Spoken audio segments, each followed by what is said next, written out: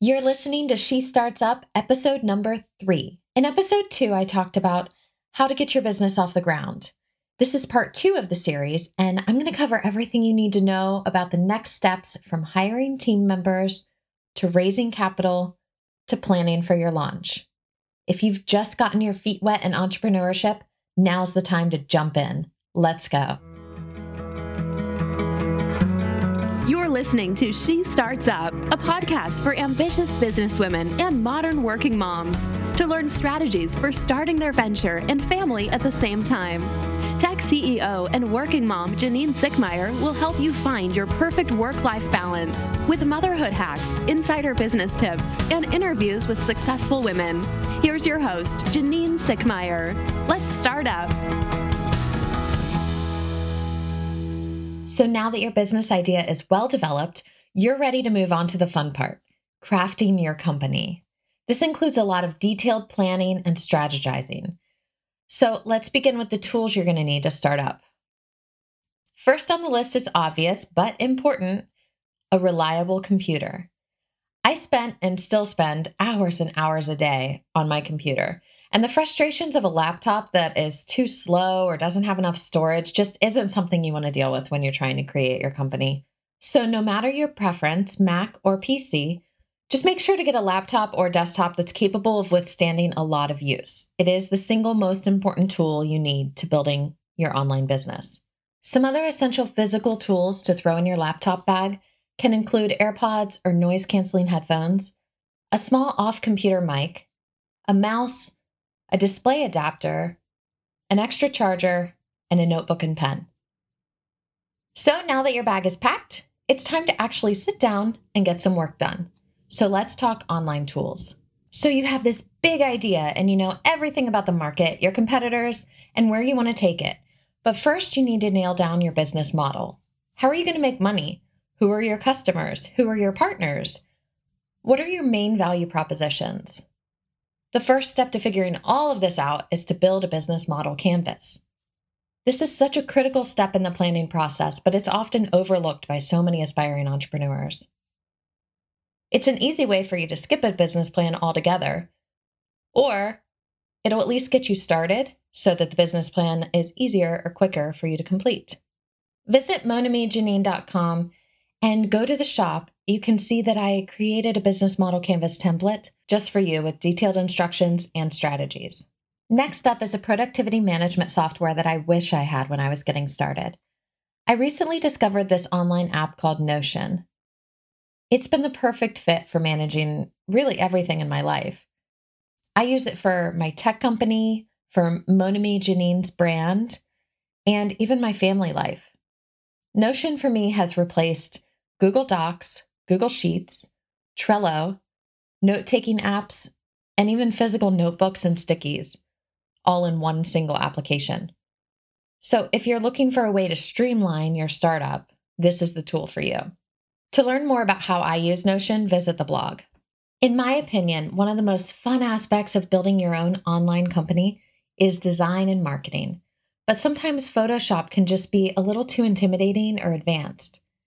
And even if you're capable of learning Photoshop, it isn't quite as user-friendly as one of my favorite tools, Canva. Canva is an online graphic design tool created for the design novice. It allows you to make stunning graphics and advertisements that look like they were designed by a professional. Before you get started designing, remember to choose your brand colors and your fonts to make your brand stand out and stay cohesive. And speaking of marketing and design, MailChimp is a great tool to design marketing emails and track metrics like open rates and clicks. Once you have your landing page up and you start collecting early beta users, connect your sign-up form to MailChimp lists and set automated emails. So when a new subscriber signs up, they get put into the auto email campaign and they'll start receiving emails based on the triggers that you set up. You don't need to manually email anything to anyone. Just connect your sign-up form and voila! Automation at its best. For meetings with potential clients, investors, and team members, it's good to meet face-to-face when you can.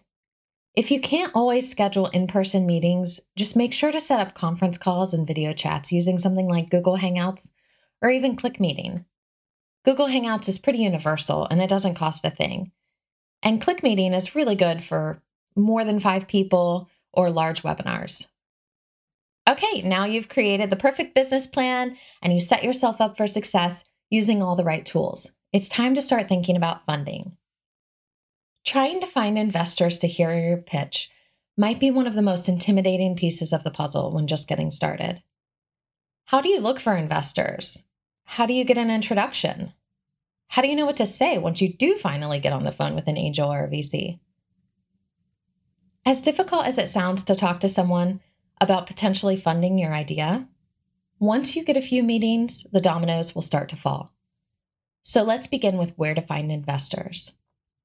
My first suggestion is to just start networking. If you've been doing your research and joining tech networking groups in your city, chances are you've already started connecting with investors and connectors to investors, and you don't even know it.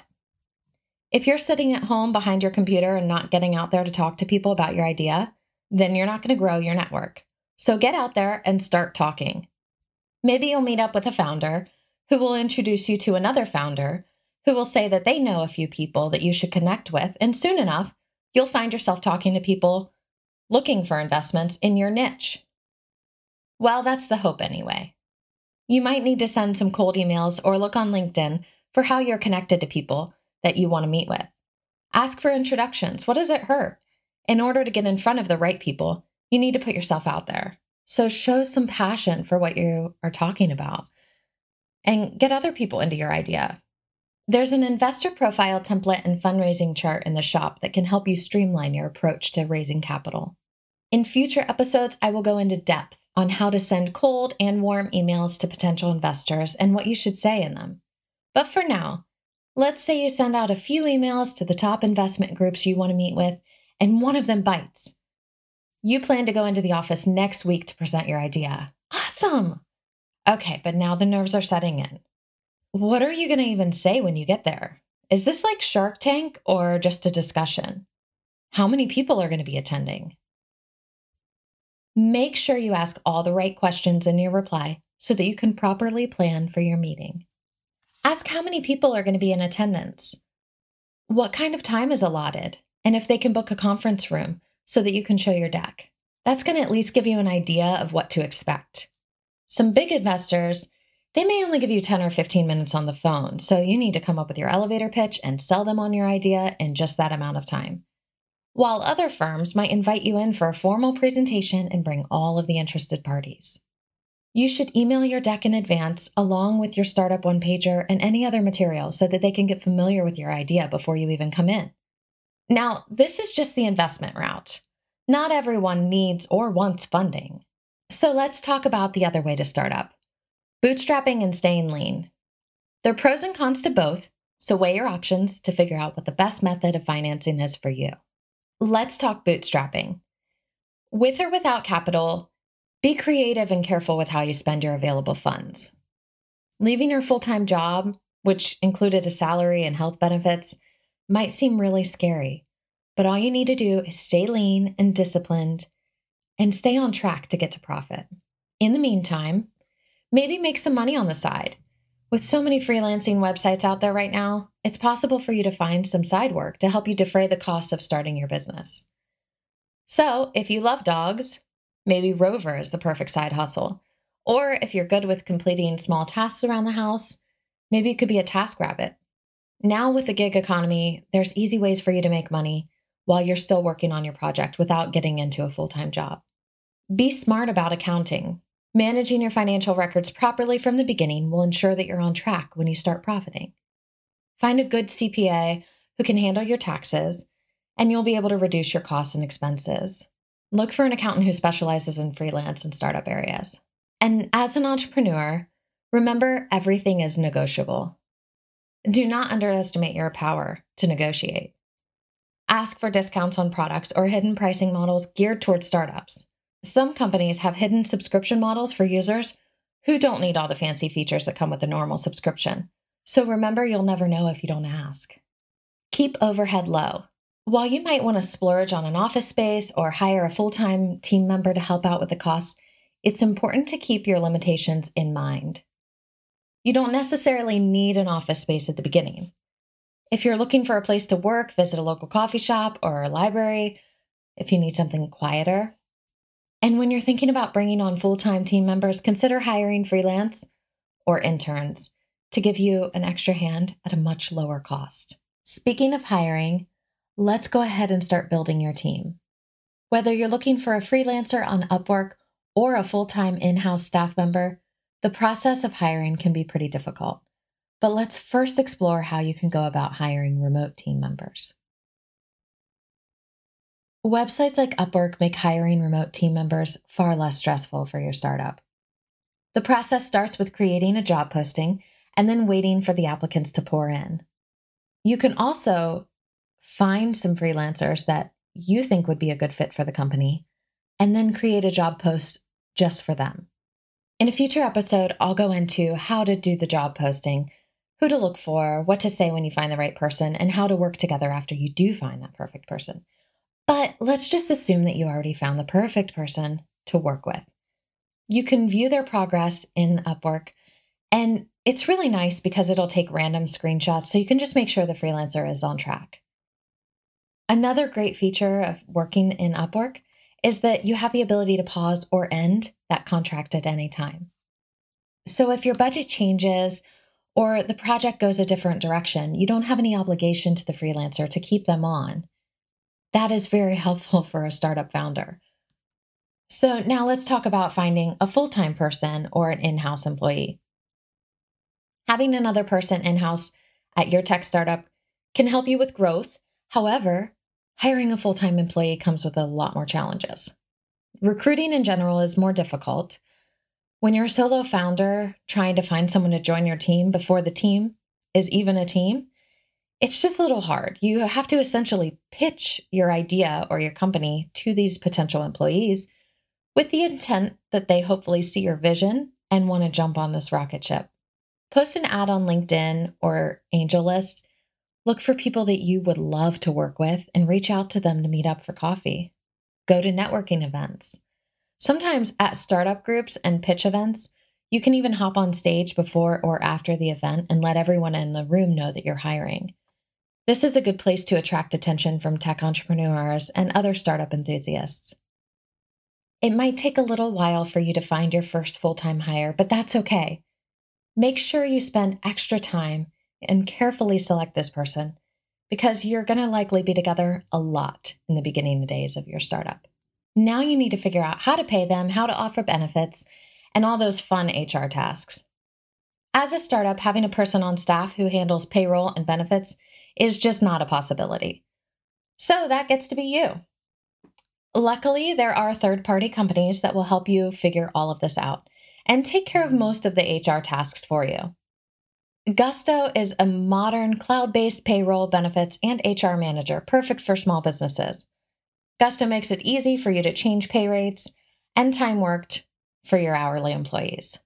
And if you're looking to provide healthcare benefits, pair Zenefits with Gusto, and you have the perfect online HR package. Now let's move on to planning for your launch. The launch of your product or business is not something to be taken lightly. Use a product roadmap like Product Plan to make sure that you're on track with your launch efforts. With Product Plan, you can build roadmaps in minutes, integrate with other tools like Slack and GitHub, and visualize your product launch strategy.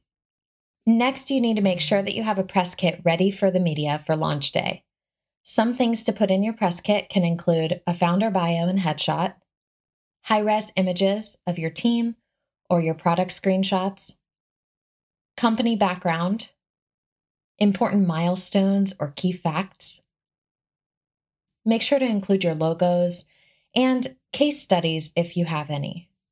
Finally, you need to get your potential customers and the media talking about your product by building suspense. Start your online presence early. Utilize industry hashtags in social media to reach new people and gain a following. Social media schedulers like Buffer can allow you to post ahead of time so that you don't have to be posting in real time. And Buffer will also help you with social media analytics so you can figure out the best times to post to reach the largest audience. If you're looking for a resource to craft your Instagram aesthetic, try Preview. Preview will help you determine the arrangement of your Instagram feed and allow you to edit and modify your posts so that they all look cohesive. Instead of sending spam-like email messages to find reporters or journalists, build relationships with these influential bloggers and media in the industry. Follow your favorite PR professionals on Twitter and see what they're talking about. If they're in your industry and they mention other products like yours, reach out to them. Let them know about your launch. It really doesn't hurt to find out if there's something that they would be interested in talking about. If you're a tech company or an app, you can also find strategic ways to announce your launch on Hacker News, Product Hunt, Beta List, and maybe even reach out to someone at TechCrunch. And in everything you post and do, make sure to always include a call to action. Use language that will encourage potential customers to take action. Some examples are join the waitlist, sign up to get real-time updates, be the first to know when this product is released. All right, so now you're ready to launch. This episode was just a quick look into everything you need to know about preparing your business for launch. In future episodes, we'll dive into the specifics of each section and talk more about culture and team, marketing, business, finances, and more. If you want to use any of the tools or resources I mentioned in this episode, visit the show notes on the blog for links. So subscribe to the podcast, She Starts Up, to stay in the loop, and visit the website, monamijanine.com, to sign up for my newsletter. Thank you so much for listening. Until next time, let's start up.